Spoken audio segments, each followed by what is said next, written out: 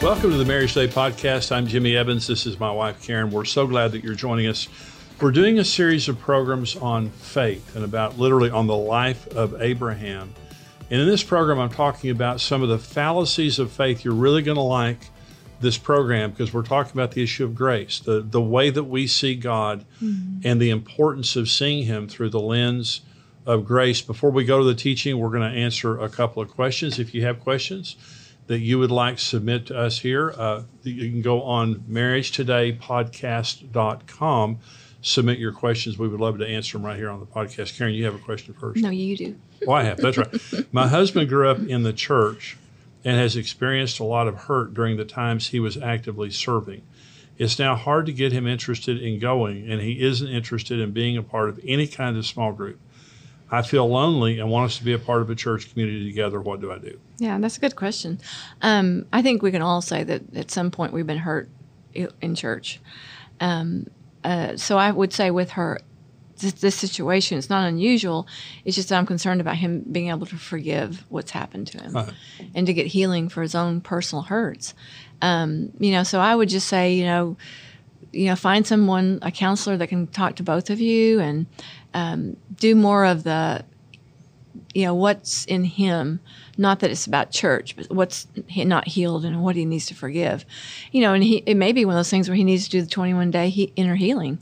Yeah. That app is, we have that app on our website. And, just to face the fact that that's crippling. When you have that kind of hurt from a community of what we call our family, because it's their family no matter what. If he's a Christian, that's their family. Right. And just like we would expect them to get marriage counseling, if he's split from the body of Christ, he needs to get help. He needs to get family counseling for, bringing him back into the church. Yeah, absolutely. The forgiveness is the main issue here.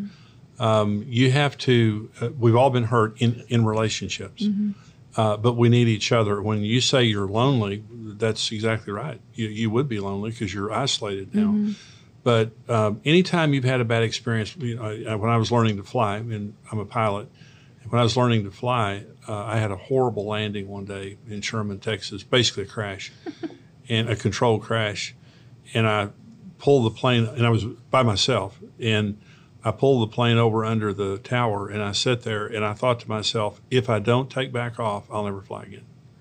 And I had to sit there and go through the sequence of what just happened and to get the courage to take back off. And I think, what went wrong? I mean, counseling can definitely help. What went wrong? What caused this crash, this situation, and get help for it? Mm-hmm. Maybe you did something to make it happen. I mean, you could have been contributing to it.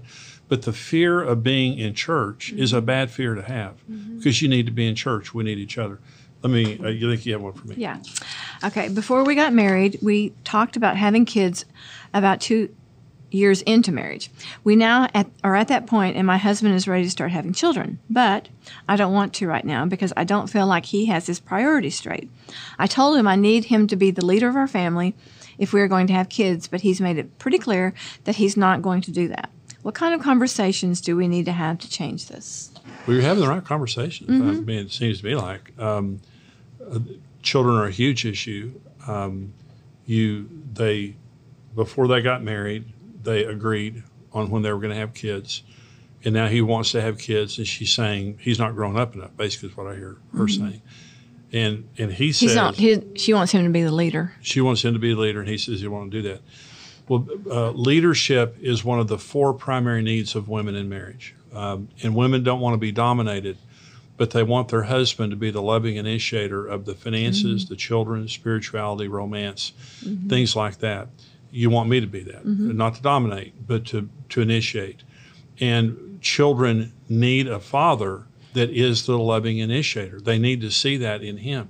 And they don't need a mother like this, they need a mother and father like this, but the father is just the loving leader in that relationship. So I don't think there's anything wrong with this conversation. I think that, and I would kind of side with her, because if she's saying, I want to have kids too, but I'm concerned about your behavior. Well, maybe he has father issues. Maybe he's never seen a good role model of what marriage is supposed to look like with kids. Exactly. I'd get counseling. I think you need to go get counseling. You need to Maybe he needs a good role model, you know, but I would definitely get counseling. But this is a serious deal now, because when you're talking about having children and you are so concerned with your husband's behavior that you don't want to have kids with him, it's a big deal.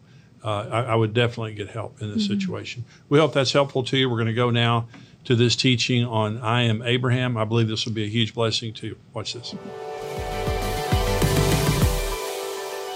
You want to live to a ripe old age. You want to be blessed in all things. When you have a child, you want your child to live to a ripe old age, be blessed in everything. That's the blessing of Abraham. And it says that Jesus came to remove the curse to give us the blessing of Abraham. It says another important thing here, that we might receive the promise of the Spirit through faith. Well, who is the Holy Spirit? Well, first of all, the Holy Spirit is God. The Holy Spirit is not an it, he is a he, and he is co-equal and co-eternal with God the Father and God the Son. He's a part of the Trinity, the Godhead. And so the Holy Spirit is God. Jesus said, it is better for you that I go away, because when I go away, I'm going to send the Holy Spirit back to you. The Holy Spirit is a gift of grace. The Holy Spirit is God. We do not deserve Jesus. We do not deserve salvation as a gift of grace. We also do not deserve the Holy Spirit. He is a gift of God into our lives. You can't deserve the Holy Spirit. You can just receive him. And so he is a gift, and he is the delivering agent of every blessing of God in our lives. See, everything that Jesus died to give you, the Holy Spirit imparts, is you believe in him and walk with him by faith. And so Jesus became a curse for us so that the curse of sin could be removed, so that by grace, the Holy Spirit could come into our lives and restore to us every single blessing that God wants for us. So that's very important. Well, let's look for just a minute. That's the foundation. The foundation of our faith is grace, the grace of God, and God's great love for us. That's what faith focuses on, okay? So let's talk about Abraham for just a minute. Well, did Abraham walk by faith in God's grace? I mean, Abraham is a pretty unbelievable guy. I mean, he was the father of the faith, and God did some pretty unbelievable things for Abraham. So the question is Abraham like us? I mean, was Abraham kind of special? When God chose Abraham to do all the things that he did, was Abraham chosen because he was kind of like a cut above? He was like a super man of faith? Or was he like us, kind of messed up and kind of needing a whole lot of grace? Now, listen, Abraham was a very messed up guy. Isn't it comforting to know that other people are messed up? Yeah, I don't like hearing about perfect people. It makes me nervous. I kind of like hearing about everybody else's problems. It makes me feel better. Shouldn't say that, but really. So Abraham is an example to us because he's just like us. Now, this is Genesis chapter 12, and Abraham did some remarkable things. There's no doubt about that. But he did some unremarkable things too, and this is one of them. In Genesis 12, verse 7, then the Lord appeared to Abram and said, to your descendants I will give this land. Now he's journeying. He just started his journey, and he's journeying through the promised land. To your descendants I will give this land. And there he built an altar to the Lord who had appeared to him, and he moved from there to the mountain east of Bethel, and he pitched his tent with Bethel on the west, Ai on the east. There he built an altar to the Lord and called on the name of the Lord. So Abram journeyed, going on still toward the south. Now there was a famine in the land, and Abram went down to Egypt to dwell there, for the famine was severe in the land. And it came to pass, when he was close to entering Egypt, that he said to Sarai, his wife, indeed, I know that you're a woman of beautiful countenance. Therefore, it will happen when the Egyptians see you that they will say, this is his wife, and they will kill me, but they will let you live. Now, let's wait just a minute now. Abraham's in his mid-70s. When Abraham left Ur of the Chaldees, he was 75 years old. So Abraham has just begun his journey. Okay, so he's in his mid-70s. He will be 100 years old when Isaac is born. 25 years from here, his first son will be born. So he's going through the promised land. He's coming through the promised land, and God meets him there. And God says to him, I'm going to give your descendants this land. This land will be to your descendants. Okay. And Abraham built an altar and worshiped him. Okay. He has no descendants. He has no child. And so if he dies, there is not going to be a fulfillment of that promise. So immediately following that event, his name hadn't been changed yet. Abram is going down, and there's a famine in the land, so he has to go down to Egypt. Now, Sarah must have been very beautiful. So listen. he says to his wife, Sarah, you're so beautiful that when we go to Egypt, I know that Pharaoh's going to hear about it. He's going to take you. So in the Hebrew, the word Sarah means hot. That's a joke. Okay, so anyway, never mind. So Hottie McHottridge, she's hot. So they're going down to Egypt. She is so beautiful that he knows that when they get there, Pharaoh's going to want her.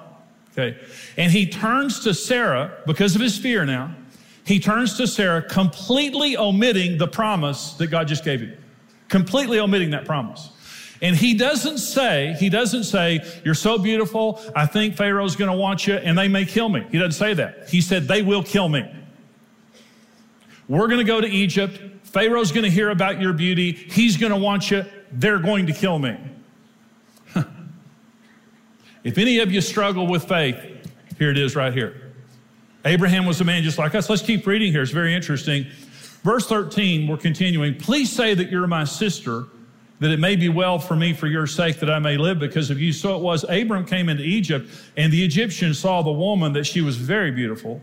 The princes of Pharaoh also saw her and commended her to Pharaoh, and the woman was taken to Pharaoh's house. He treated Abram well for her sake. He had sheep, oxen, male donkeys, male and female servants, female donkeys, and camels. But the Lord plagued Pharaoh and his house with great plagues because of Sarai, Abram's wife. And Pharaoh called Abram and said, what is this that you've done to me? Why did you not tell me that she was your wife? Why did you say she's my sister? I might have taken her as my wife. Now, therefore, here is your wife. Take her and go your way. So Pharaoh commanded his men concerning him, and they sent him away with his wife and all that he had. Well, first of all, being Sarah's brother paid pretty good, So when Sarah went into Pharaoh's house, he starts getting male and female servants, camels, donkeys, all this kind of stuff. So as he's sinning, God's blessing him. That's what you call grace. I'm not saying go home and sin, but I'm just saying we're always messed up. We're never doing exactly right? If the devil ever told you don't deserve to be blessed, you know the problem with that? It's true. I don't deserve to be blessed. That's why I need the grace of God. I'm not perfect. The Bible says all of our righteousness is like filthy rags. You know where my righteousness comes from? The blood of Jesus Christ. I don't deserve nothing. And I get blessed anyway because of the grace of God. Somebody say amen. It's good news. Abraham's messed up. He's making a big mistake here. Now, he was a good man. He did a lot of good things for God, but he still made some bad mistakes. But the problem with this mistake is he did it twice. If it wasn't dumb enough for him to do this once, he did it twice. This is Genesis 20. Abraham journeyed from there to the south and dwelt in the land of Kadesh and Shur and stayed in Gerar. Now, Abraham said of Sarah, his wife, she is my sister. And Abimelech, king of Gerar, sent and took Sarah. But God came to Abimelech in a dream by night and said to him, indeed, you're a dead man because of the woman whom you've taken, for she's the man's wife. Abimelech had not come near her, and he said, Lord, will you slay a righteous nation also? Did he not say to me, she is my sister? And she even herself said, he is my brother. In the integrity of my heart and innocence of my hands, I have done that.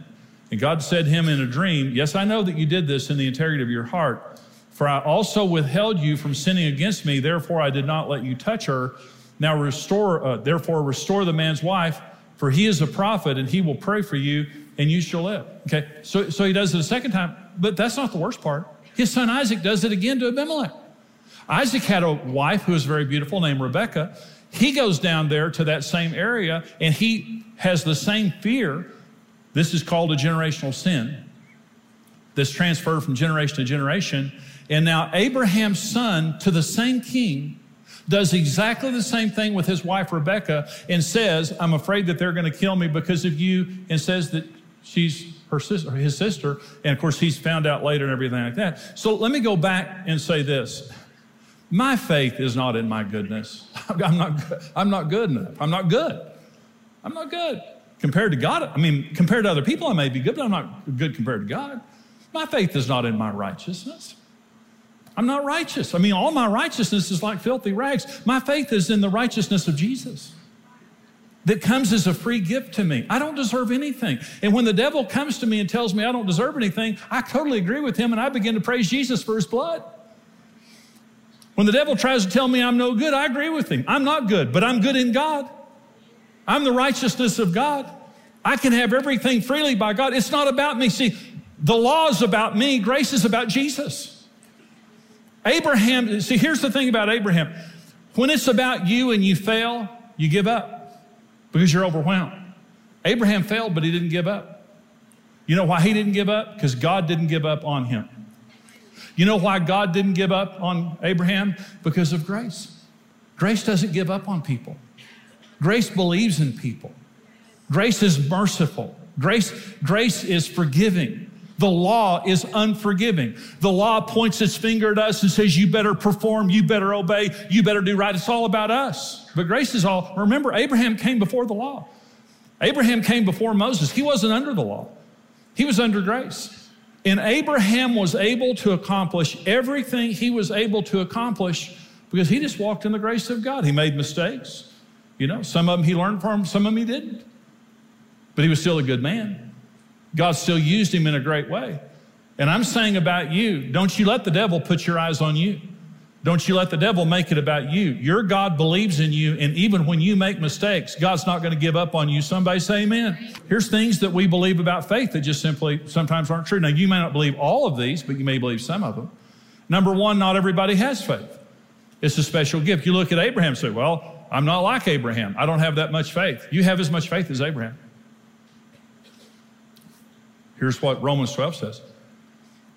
I say through the grace given to me. Listen, I say, Paul says, through the grace given to me, to everyone who is among you, not to think of himself more highly than he ought to think, but to think soberly as God has dealt to each one a measure of faith. Did you know God gave Pharaoh and Abimelech a measure of faith? By the way, did you know this? When you were not a believer, God gave you the grace of faith to believe. Did you know that faith is given by God?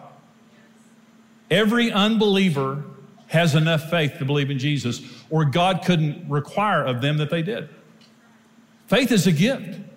And every person has been given a measure of faith. You have a measure of faith, okay? Number two, fallacy about faith. It takes a person of great faith to do great things for God. Absolutely not true. And these are the words of Jesus. Luke 17, verse 5.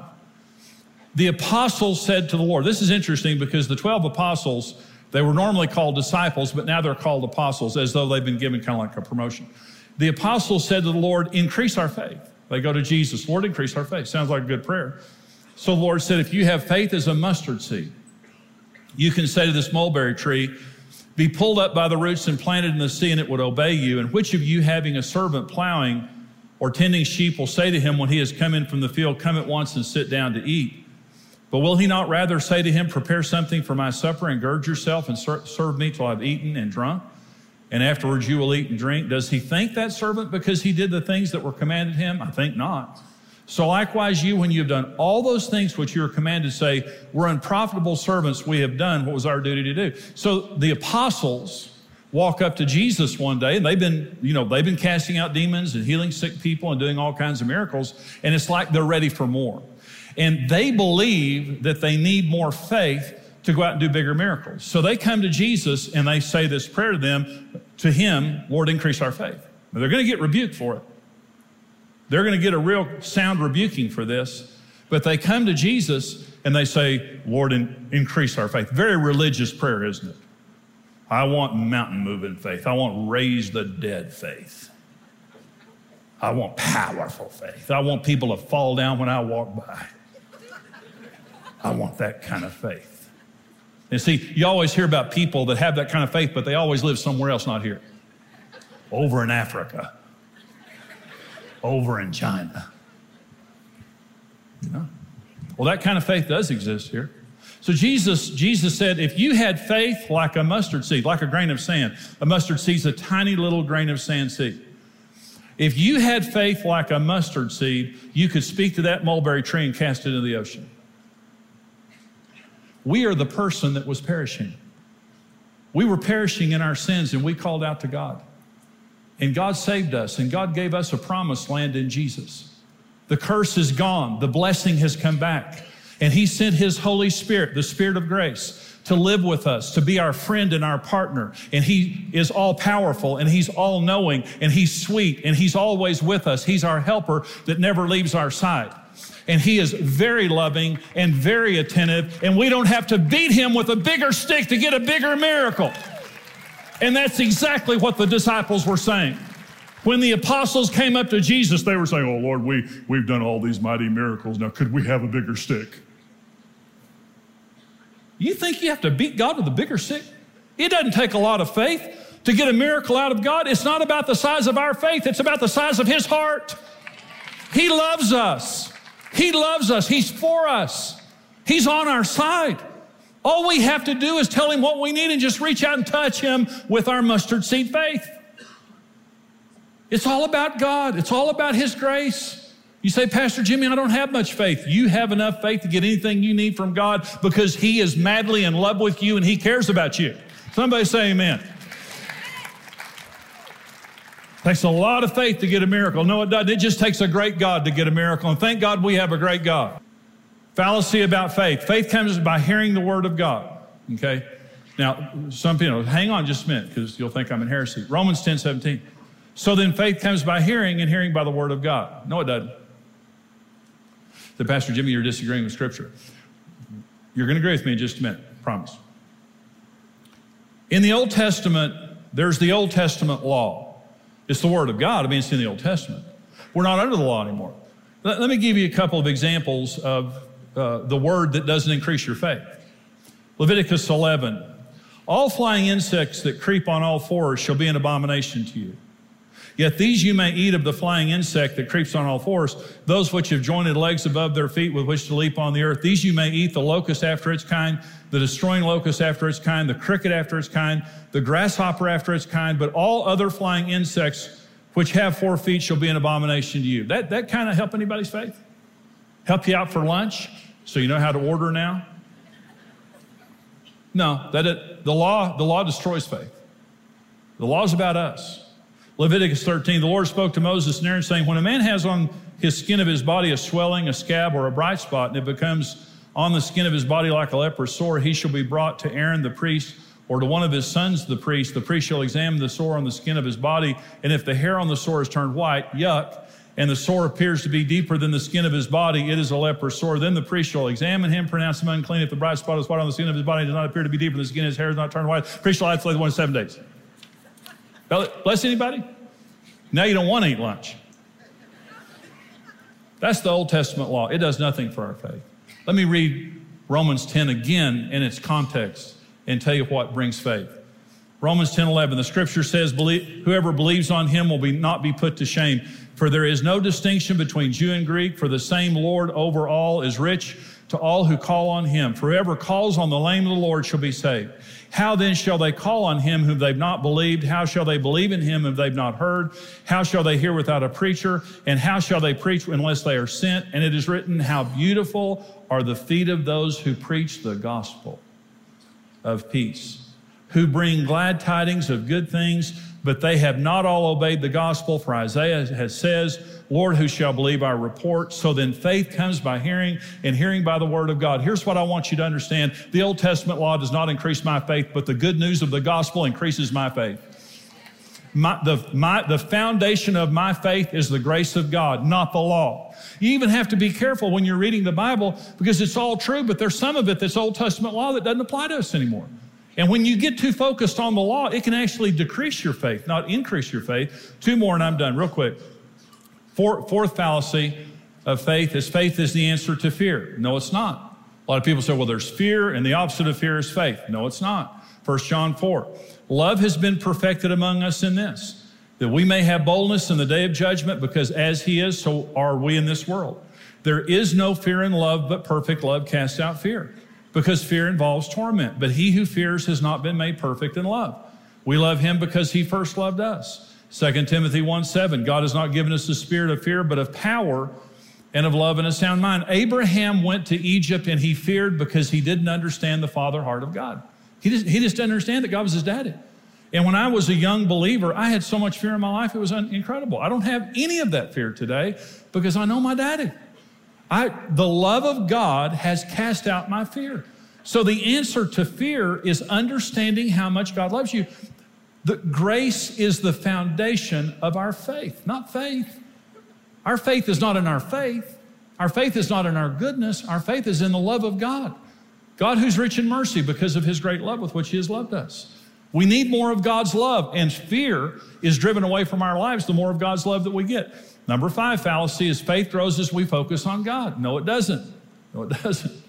And so you say, Pastor Jimmy, this is hard for me to believe that you don't want me focusing on God. I didn't say that, but listen to this scripture, and I'm done.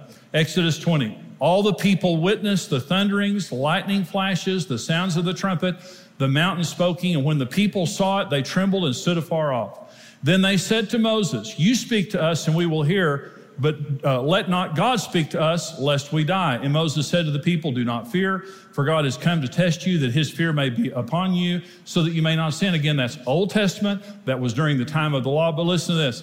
The devil wants you to have a concept of God, that he doesn't love you, he's mad at you, he's on the top of a mountain with smoke and lightning and flashes of thunder, and he's very, very austere, that he's very, very ticked, and he wants to put his fear on you so that you don't sin, like in the Old Testament. That's what he was doing, okay?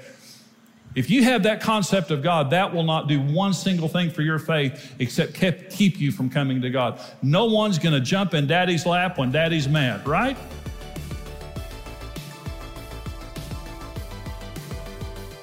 Hey, this is Brent Evans with XO Marriage, and I want to thank you for listening to the Marriage Today podcast. We believe your marriage has a 100% chance of success if you do it God's way. If you enjoyed today's teaching and want to keep learning, hey, subscribe to the Marriage Today podcast and take some time to leave us a review. Your reviews help us spread the word and can encourage someone else in need. For more great marriage content, check out xomarriage.com, where you can see all of our marriage building resources, articles, and live events.